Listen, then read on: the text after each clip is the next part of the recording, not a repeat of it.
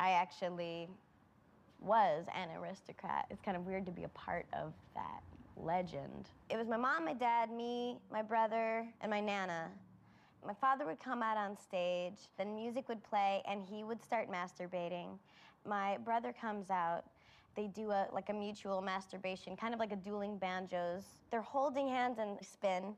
I stay in a stationary position when the assholes come by, and I lick the assholes. And in one motion, my mother, both pinkies up their assholes as they come. It's pretty spectacular, and it's all about timing. Reagan Fox, Reagan Fox, Fox in the city, Fox in the city. F me in the A, and give me a BJ. Stick it in your mouth. At faculty meetings, which I love going to. They're so much fun. I love a faculty meeting. I love a faculty meeting on Zoom. Just when you thought a faculty meeting couldn't get any better, then you put it on Zoom, and it's just so much fun. They always do a thing because it's Robert's Rules of Order. And isn't there always one person at a meeting who actually knows Robert's Rules of Order? And they're like, no, sorry, we're doing it out of order. Robert would not approve of this. No, first we have to bring the motion to the floor. Then we have to vote on whether or not we're going to vote on it. And then after, if there are enough votes to vote, then we'll vote. But that's all assuming that we have quorum, right? And quorum is having enough people present at the meeting, which there never are enough. There's never quorum. The basic things that you have in a meeting, you have announcements, you have the old business, and you have the new business, right? And so for the announcements, there's always somebody who has, everybody wants to raise their hand for an announcement and tell you about the stuff that, like, okay, here's your pet cause that you're talking about, and I just totally check out. That's when I start playing Hearthstone on my iOS device. It's like, does anybody have an announcement? Yes, John. Before we do that, I wanted to give you a flyer for my new one-man show. Oh. It's called Glengarry Glenn John Glenn. How is the forensics team doing? Before we start this faculty meeting, Gwen got 4th place in the preliminary round, and she barely missed breaking into the semifinal round. Now, Anthony got 3rd place, and he was even closer to breaking, but he did not break into the elimination rounds. Oh, I have an announcement too. Hi, everybody. As you know, I'm starting teaching a yoga class in downtown Long Beach. So you can all come, and if you use my discount code, which is Shavasana, then you can hashtag Shavasana on the website, then you can get $10 off. And we're doing, it's real inexpensive, $50 for an hour, and you come in, we're going to do downward facing dog. We're going to do all of it. We're going to do child's pose. We're going to do happy baby pose. We're going to do Warrior 1, Warrior 2. We're doing all the warrior numbers. Just come on. Just send all of this shit through email. All of these announcements. I don't want to hear. And then I'll have something to complain about with email. Like, why are you sending me these emails? Like, let's keep everything strictly work related. I sweat the small stuff. I'm sorry. I do. For e.g., okay? So growing up, I always had ice makers as long as my memory could last, because in Texas you get amenities for places. You can get I think my dad bought a 7-bedroom house in the suburbs of Houston for $200,000, and we just always had ice makers, right? But then I moved to California, where you get no amenities. If a person isn't killed in front of your apartment complex building every night, then that's a big selling point. That's an amenity in West Hollywood. And you certainly don't get stuff like a washer and a dryer. I have a dishwasher only because my stepfather bought me a portable one. It has wheels. I have to lug it over. I have to push it over to the sink every night when I mean, it's a hassle. It's a hassle. I certainly have to make my own ice in Southern California. So I have ice trays. I didn't know that I just learned this year, because I didn't know the physics of it all. I didn't know the chemistry of it all. But So I would make ice in the ice trays, and then I didn't run hot water on the container, so I would just try to crack it and break it out, and the ice was breaking in half before it would come out. It never came out easily. And then I learned the trick. No, you have to run it under hot water, the container, and then it'll just pop out. But to give you an example of how I sweat the small stuff, so because it's such an ordeal to make ice for me, then if one piece of ice falls out of the tray and onto the floor to where I can't use it, I sweat that. I'm like, that is one less piece of ice. Man, it takes forever to make this ice, a couple of hours, and now I've lost that. That cube is gone. It's gone forever. Most people would look at the ice cube on the floor and go, okay, well, that sucks. No, I fixate on it. I'm going to be upset about it for at least 10 minutes. So, you know, when something more major happens in my life, that I really latch onto it like a dog with a bone. And especially lately, because I found new drugs to do. At 45, I don't do any of the interesting drugs anymore, like Molly or any of that. That was all for my 20s. Now tea, that's what I'm really into, iced tea. I could mainline it. I'm the Courtney Love of iced tea.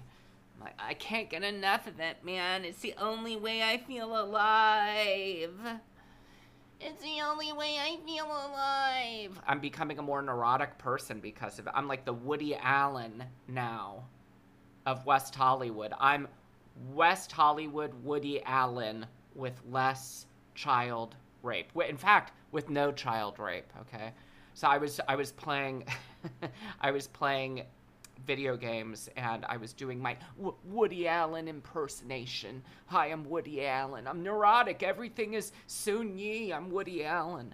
And my friend Will, who I play video games with, he pointed out, he's like, you know, a big part of your Woody Allen impersonation is you just coming right out and saying that you're Woody Allen. I got sidetracked. Oh yeah, old business. Old business. So you know that I had this falling out with Madge and Debbie, and it's very unfortunate, and I guess we're past it, right? Fractured friendships, and you had to find peace with that. But I was watching Waiting for Guffman, which I haven't watched in a long time, and there was this argument between two of the characters, and as I watched it, I was like, oh my gosh, this reminds me of my argument with Madge. I can't hear you. I think we have to work on the music a little bit more. But Fine. I don't want to make trouble. So, and I don't really want to do this in front of them. But Where do you want to do it? Well, I think we have to sit down and make a schedule that includes some music time, because I think Gene and I have to Why are you work. whispering? I'm right here, you know? I don't Oh, have I'm to... sorry. Do you want me to talk louder? Because I think that Well, now it would it's be too loud. You know, just talk like a normal person, okay? I think what they were doing was good. Well, to me, you yes, rehearse, you rehearse. you You get rehearse. it perfect. You know exactly what you're doing. And then what? you forget about it. Let me Job. pinpoint you. You said they learn it, they forget it, and that's okay. That's great, Well, they've forgotten it. but they never learned it. So when do they learn it? I'm just saying, when do we have to But what talk? I'm saying is if They they're going to forget sit it anyway, then down. what difference does it make? I mean, you see what I mean? It's just like, it's like one of No, I'm those, s- no, it's like please. it's a Zen thing. It's like, you know, how many babies, fit in the tire thing, the old joke, you know. No, you have a point. I just thought I don't want to. My goal here is not to keep the drama going, because I'm in a better place with it. I've accepted the things I cannot change. But the argument, as I was watching it, I was like, oh my gosh, this is totally like Madge would be the Christopher Guest guy, the gay director, and I'm the person who is using conventional logic, right? Like what I think is to be very like if we're gonna do this, we have to do it the right way. And in theater, in performance, you do say to people you have to rehearse something so much that then you're able to forget all of the process of your rehearsal. You can stop like performing and you can just kind of be, but it takes a lot of work to get to that point. But I love that the Christopher Guest person, and this is the reason why I compare it to my argument with Madge, like there is trying to use this I guess the argument has its own internal logic to it. Like, well, if you're just trying to remember something so much that you forget it, they've already forgotten it because they've never learned it. See, it makes so much sense. What don't you get about that? There's this statement that you're so far in last place, you think you're in first. And that's what reminded me of it. Anyway, that's old business. And I had to do the old business because of Robert's Rules of Order. I'm not trying to rehash the bad stuff. I had to. My hands were tied here. Robert's Rules of Order. We can't live in a world where there's no order. It would just be chaos. So that's why I had to do it. Just rubbing a little bit more salt in that wound. Although it's a collective wound, right? It's not just one person's wound, it's many people's wounds. By the way, I'm still listening to her show, which I think says something.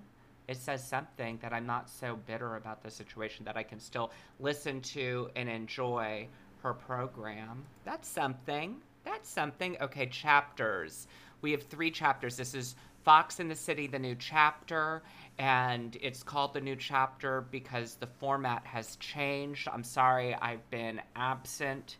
I've been very busy just trying to tie up the loose ends of the spring semester and begin my summer class, but now I'm in a place where I think I'll be able to more regularly podcast. I'm going to give you a preview of the 3 things that we're going to talk about today. When I did extemporaneous speaking at speech competitions in middle school and high school, you always had to have a preview.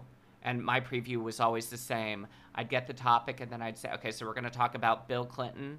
So first we're going to talk about the past and how Bill Clinton has handled this in historically over the past few years. Now we're going to talk about the present.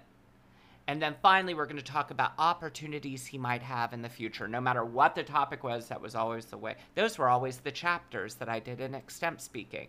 But now that's not really the case, right? It can't always be past, present, and future. So today, the chapter preview is Know Your Audience. That's the first chapter. The second chapter is Read the Contract. Do you like the subtext that I'm bringing to this? And then the third chapter is Suicide. Yes, I said it. Suicide. Suicide. Okay, chapter 1. Know your audience. Buckle up, buckaroo! Who is Caitlyn Jenner's audience? Explain this to me. I don't get it. Who is her audience? And let me preface this by saying I'm not here for trans attacks, ad hominem attacks against Caitlyn Jenner, because there are so many things to attack about Caitlyn Jenner's worldviews and her politics that let's not make it anything to do with her being a trans woman. Buckle up, buckaroo! Who is going to vote for Caitlyn Jenner? The huge pro-trans Republican community in California? As if that community exists. Oh yeah, it's a thriving community in California of pro-trans Republicans. But she wouldn't even have the support of those fictional people, those unicorns, because Caitlyn Jenner is against allowing trans people in sports, unless, of course, it's her. It reminds me of GOP Congress people who are against abortion, unless it's their mistress. Who is her audience? Who is her constituency? I don't understand it. It would be like me running for governor, assuming that, oh yeah, no, I have a number of voters. I have the anti-gay pro-bottom vote. They're all going to vote for me. This is the question that I want somebody to ask her. Who do you think is going to vote for you? Honestly, who do you think is going to vote for you? Because it seems like you alienate everybody, just from a practical point of view.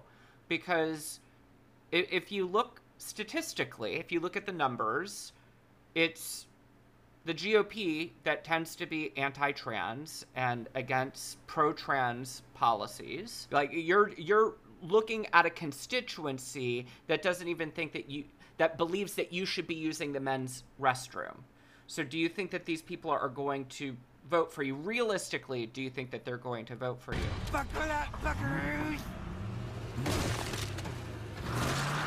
The woman at The View actually asked Caitlyn some really great questions. Sunny asked her, she said, in the last 20 years, you haven't voted in 2/3 of the elections in California. You're not civically engaged at all.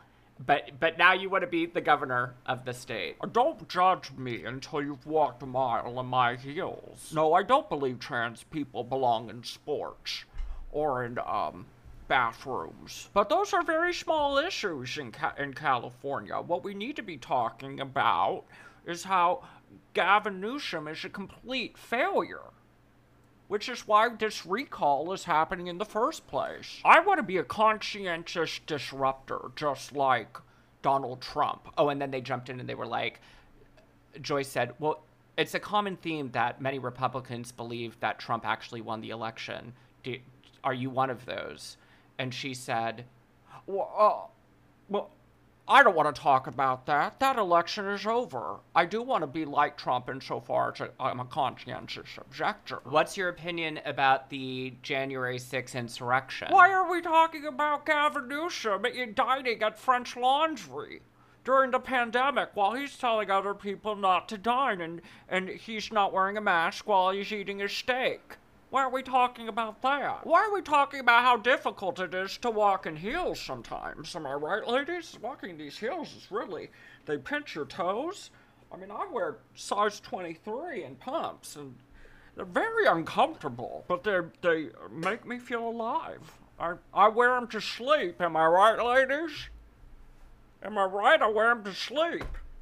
It's the only way I can get to sleep. I can't get to sleep if I'm not wearing my heels. I'll never wear flat in public ever again.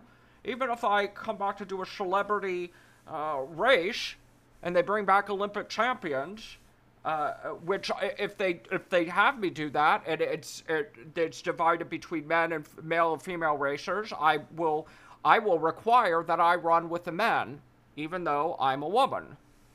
That's because I'm a conscientious disruptor like Trump. And I will not wear flat in that race. I will wear heels. I know that our government needs to take a harder look at all... Yeah, well, it's pretty hard to look at you. We can all agree on that. She looks like a donkey took a shit in her face. Yeah, good one, Caitlyn.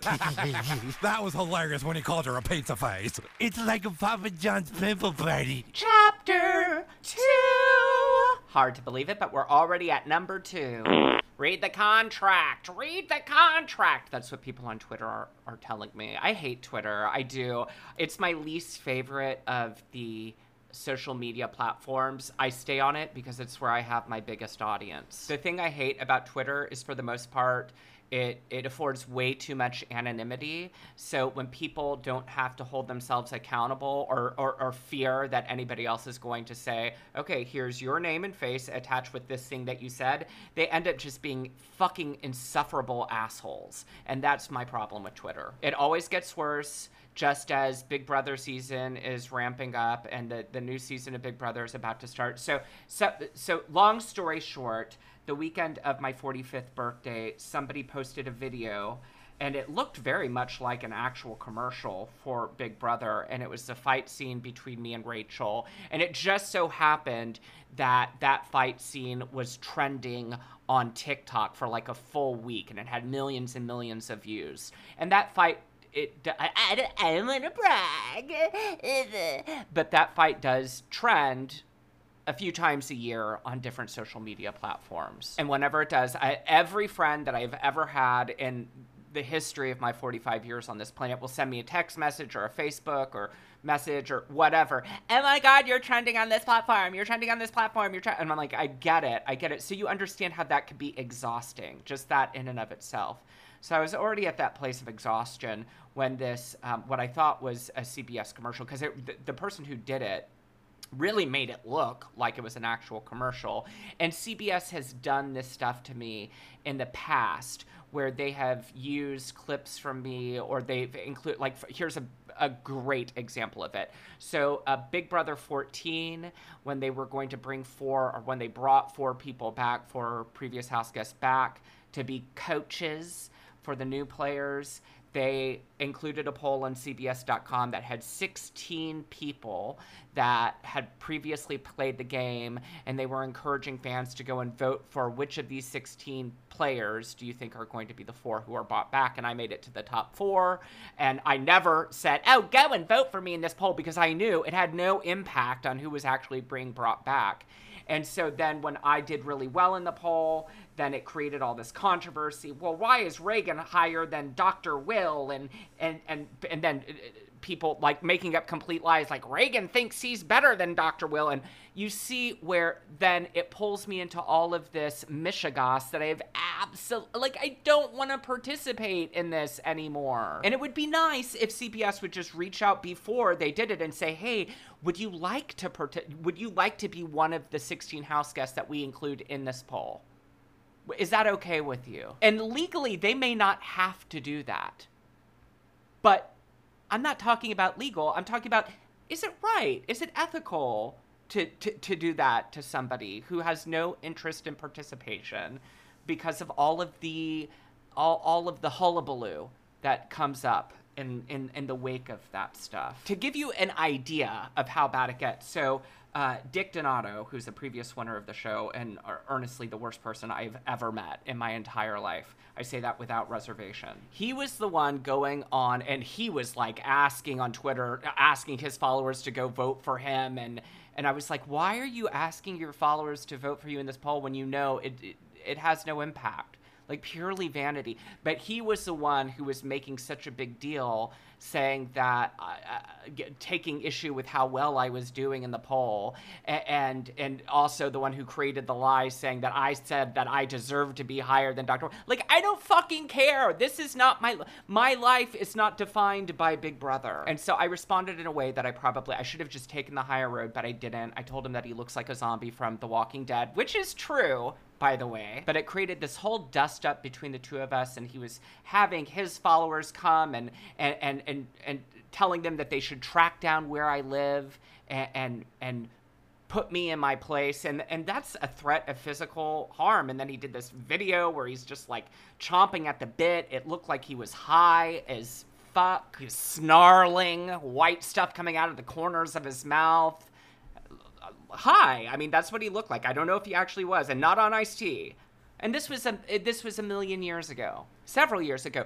But what ended up happening was I was like, oh my gosh, he's like asking people to track down where I live, and that is fucking scary. So that made my OCD go out of control, and by the end of summer, I had a full-on mental breakdown, and I had to go see a psychiatrist, emergency appointment. I was crying. I didn't think I was ever going to be normal again. I really had thought I lost it. So whenever I see my image being used by CBS to promote a new season in any way, I get protective over it. And by the way, I should say, it's not like I see any residuals for that show. No, we were given like a couple $100s a week, and that's that, unless you win the game or win a prize within the game. There's oddly a misconception that we get residuals, and we don't. I remember going to a reality show event in Las Vegas and hanging out with some people from Survivor, and they had like a Survivor slots game, and there were a few people I was hanging out with who their picture was on the slots. They don't see a fucking dime from that. In fact, they got in trouble because they wanted their picture taken in front of the slot where their face was on it. And then they came and they were like, sorry, you can't take pictures. You can't take pictures in front of the slot machines. And they're like, I'm on the slot machine. They're like, sorry. I didn't even get a copy of the season that I was on, okay, of Big Brother. I had to buy my own season on iTunes. We are treated like prostitutes. It's not like prostitutes get residuals from Lay's that they did a year ago. Oh yeah, I still get like, whenever that John even thinks about our sexual encounter to help him get off, I get 20% of that cum. No, not the case for me. So what happened was somebody posted this commercial. At the time, I thought it was a legit, real commercial. And I thought, oh gosh, CBS is doing it again. And of course I have an opinion about it. So I post and I say, I really wish they wouldn't do this. But, you know, I have an opinion about it. It's my image. And I'm not saying that they don't have a right to do it. I'm just saying it's not right for them to do it. And here's why. And so I thought it was a very, like, non-controversial post that I was making. But it created this whole firestorm of people. And the most common thing that people were saying is, read the contract. People who had no idea what the Big Brother contract says, which, by the way, the Big Brother contract from 11 years ago is something like 33 single-space type pages. And the contract didn't anticipate the proliferation of streaming networks. There was no such thing as CBS All Access back then.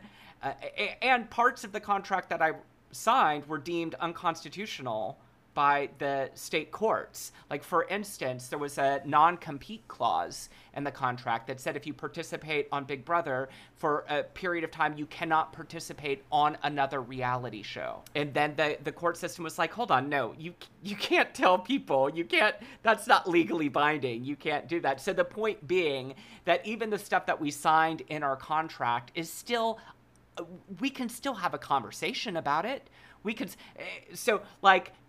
Now you have a bunch of Big Brother people who compete on MTV's The Challenge, and they love it. They love it when the Big Brother people come onto The Challenge. Well, guess what? The same people telling me to read the contract and are treating the contract as if it's, like, unquestionable are the same people who fucking love it when Big Brother people get to compete on other reality shows that aren't produced by CBS. I just don't understand people who will passionately defend the right of multi-gazillionaires to exploit working class people and then get so upset when working class people have an opinion about their exploitation.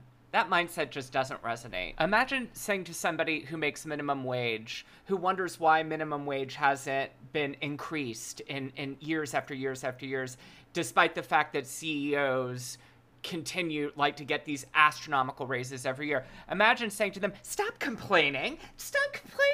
You read your contract that you signed when you agreed to start this job. You agreed for $4.25 an hour minimum wage, or whatever minimum wage is now. I don't know. That's what it was when I was in high school. I don't know what it is anymore. I'm a bottom. I'm bad with numbers. Math? What's that? Ooh, a calculator? I don't understand. Look, I try to use this phone, but it doesn't. I type in the numbers and it doesn't call. A calculator, not a phone. I don't understand. What is this?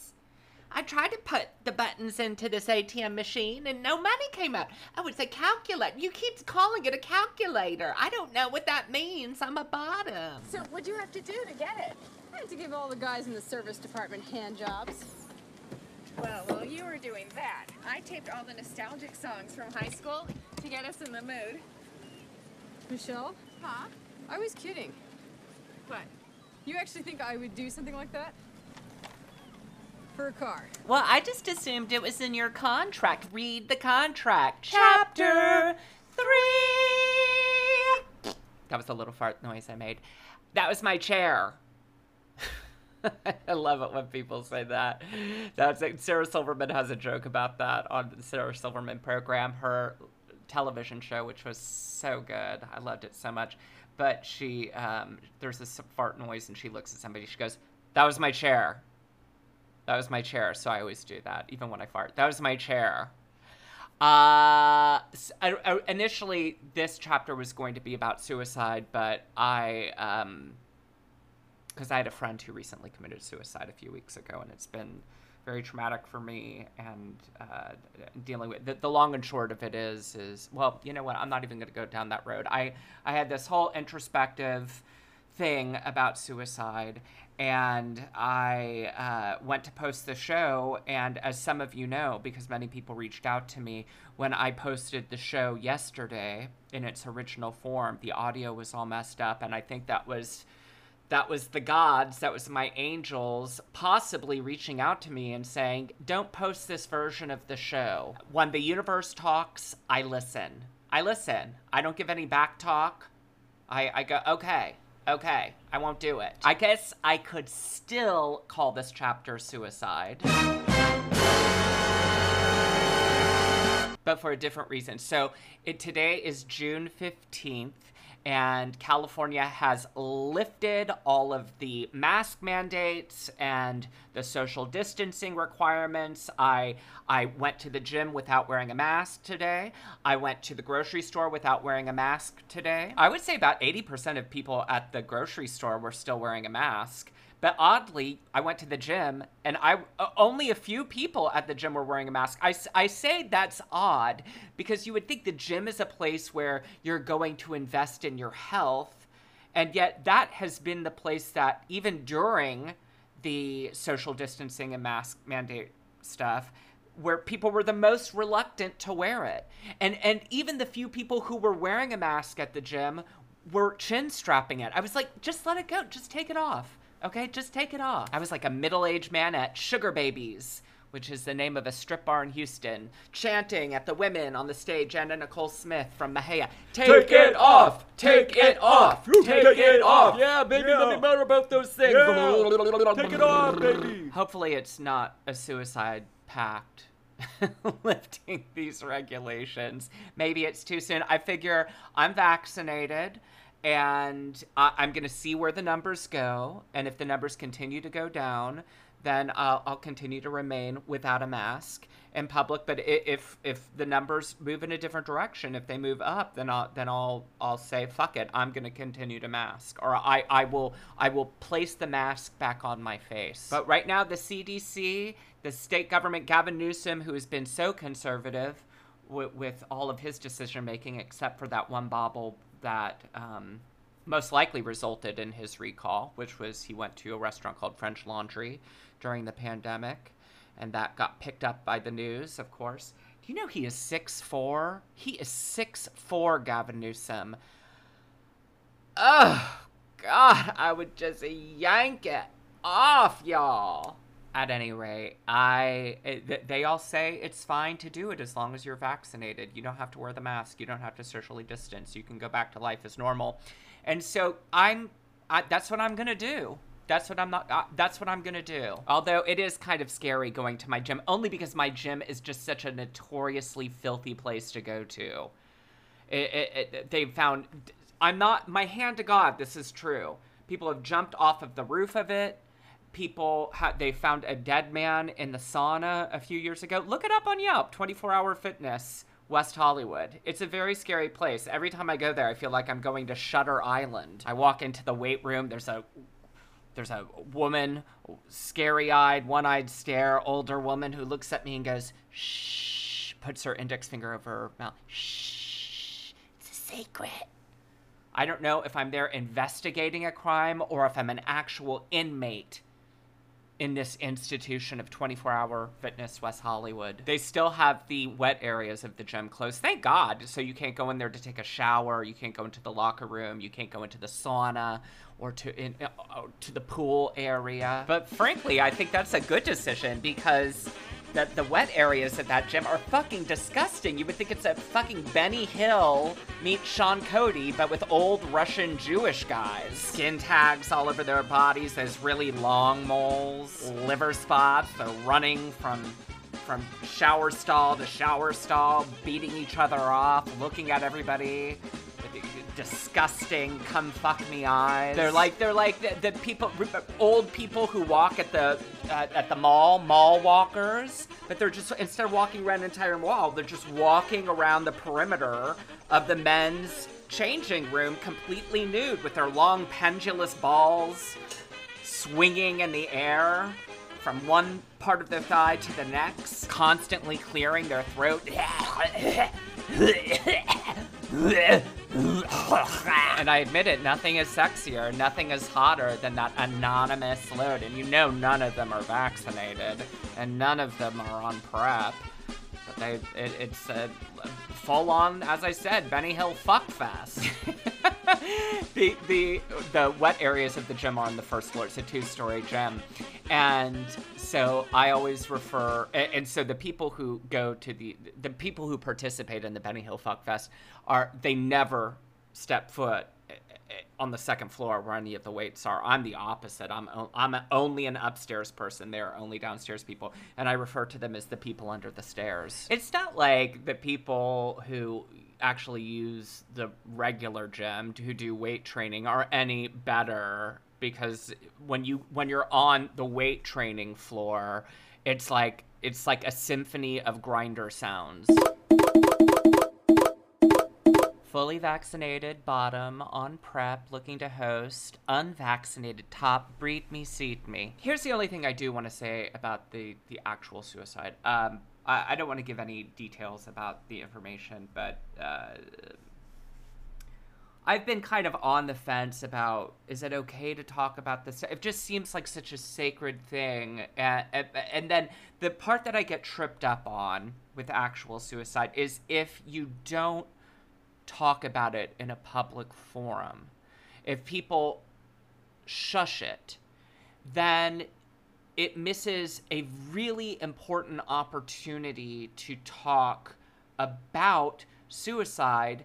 And by not talking about it and making it taboo to discuss it, as if you're somehow violating the person's privacy or they're violating their memory or whatever, then you just perpetuate the culture in which these sorts of events happen.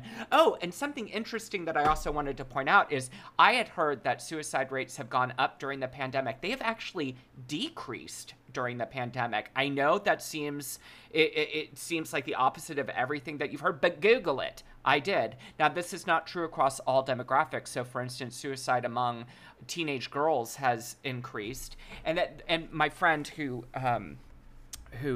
took his own life, a gay middle-aged man. And another thing that I found when I was doing some research on this topic, I mean, God forbid anybody research anything that they're talking about on a podcast, but I learned, something that I noticed was that suicide in the gay community is really only talked about within the context of younger people committing suicide, not middle-aged people. And I think that's a big missed opportunity, because and it makes sense because we are such a youth-obsessed culture, and it's amplified in the gay community, right? And a lot of LGBTQ people don't have a sense of futurity, because it's not like we're not the same as straight people who have an idea of what it looks like to retire or to grow old with somebody, or what does life look like past your 40s. And that can be very isolating for the graying gay and lesbian population and transgender population. And that lack of a sense of what your future might look like could contribute to suicide. My friend Dusty Goltz, who is a professor at DePaul University, has a wonderful show called Fred Astaire Dancing Lessons. I think that's the name of it. It's fantastic, and it's all about gay men of a certain age taking their own lives. But I don't want to be too much of a downer. Suffice to say that the pandemic, I don't think, has hit all communities the same way, and it may have been particularly difficult for single gay men of a certain age, or lesbians as well. Anytime I've had anything good or bad happen to me over the last year, I've had nobody to share it with, because it's just me and my dog in my apartment. So I feel like I overshare on Facebook, and then I feel guilty for that, because I'm like, God, I'm so needy. But I won a teaching award, and so if I say, look guys, I won the teaching award, I feel like, oh gosh, now I'm tooting my own horn. But I have nobody to share the news with if I don't share it there. I'm just sad that I won't see my friend anymore. That makes me sad. It's been a year of tremendous loss for a lot of people. I was out to eat with my friend Hugo. I met him doing kickball, and we are very close friends. And he got married and moved to Northern California, and then came down to visit. And we went to this place called Connie and Ted's, which is a fancy seafood joint. And I was telling him how I was upset about the suicide, and he was telling me that there was somebody that he knew through kickball who is a middle-aged gay man who just a few weeks ago committed suicide, and evidently nobody saw it coming. I don't know who needs to hear this right now. Maybe none of my listeners do. I hope none of my listeners do. But moments can feel overwhelming. As somebody who suffers from mental illness, particularly of the anxiety family, I've been in moments that have felt so overwhelming that I thought that they would never end, that I would never go back to normal, that I would, not necessarily that normal is a good place, but I would never get back to feeling good from a mental health perspective. But moments pass, and things, I mean, not to sound down savagey about it, but things can get better if you put in the work, if you get the help, if you get the treatment, if you get medicated. Medication may not be for everybody, but, and in fact, let me say this too, the first, you have to experiment with medication, because sometimes you get put on a medication and it can make things temporarily worse, and then it gets better, but you owe it to yourself, and you owe it to the people who care about you to do everything in your power to try to get better. One of the magic tricks, one of the sleights of hand with mental illness is that mental illness will convince you that whatever your lowest low is, that you're going to be trapped in it, and that there's no way out, there's no return from it, and you'll really start buying into that. And when I was at my lowest of lows, I thought, if this is my quality of life, it's almost like if you see somebody who's a vegetable and you're like, oh my gosh, if that's what I end up like, just pull the plug. I don't want to be like that. So you start thinking about that way about yourself. But there's so many people who have recovered from mental illness and who have sought treatment. And believe me, if I could do it, most people can. Don't buy into the lie that things won't get better or can't get better, because it's a very convincing lie that mental illness will repeatedly tell you, will fool you into. It's a thinking error. It's fortune telling. It's this thinking error where you think that you know what the future could be, right? And nobody knows that. Okay, Liz Phair, who's one of my favorite artists of all time, came out with a new album called Soberish, and it's not my favorite of her albums, but there are a few good songs on it, and one in particular that I really like called Ba Ba Ba. That's how we'll close out, with Ba Ba Ba. Ba Ba Ba, Ba Ba Ba.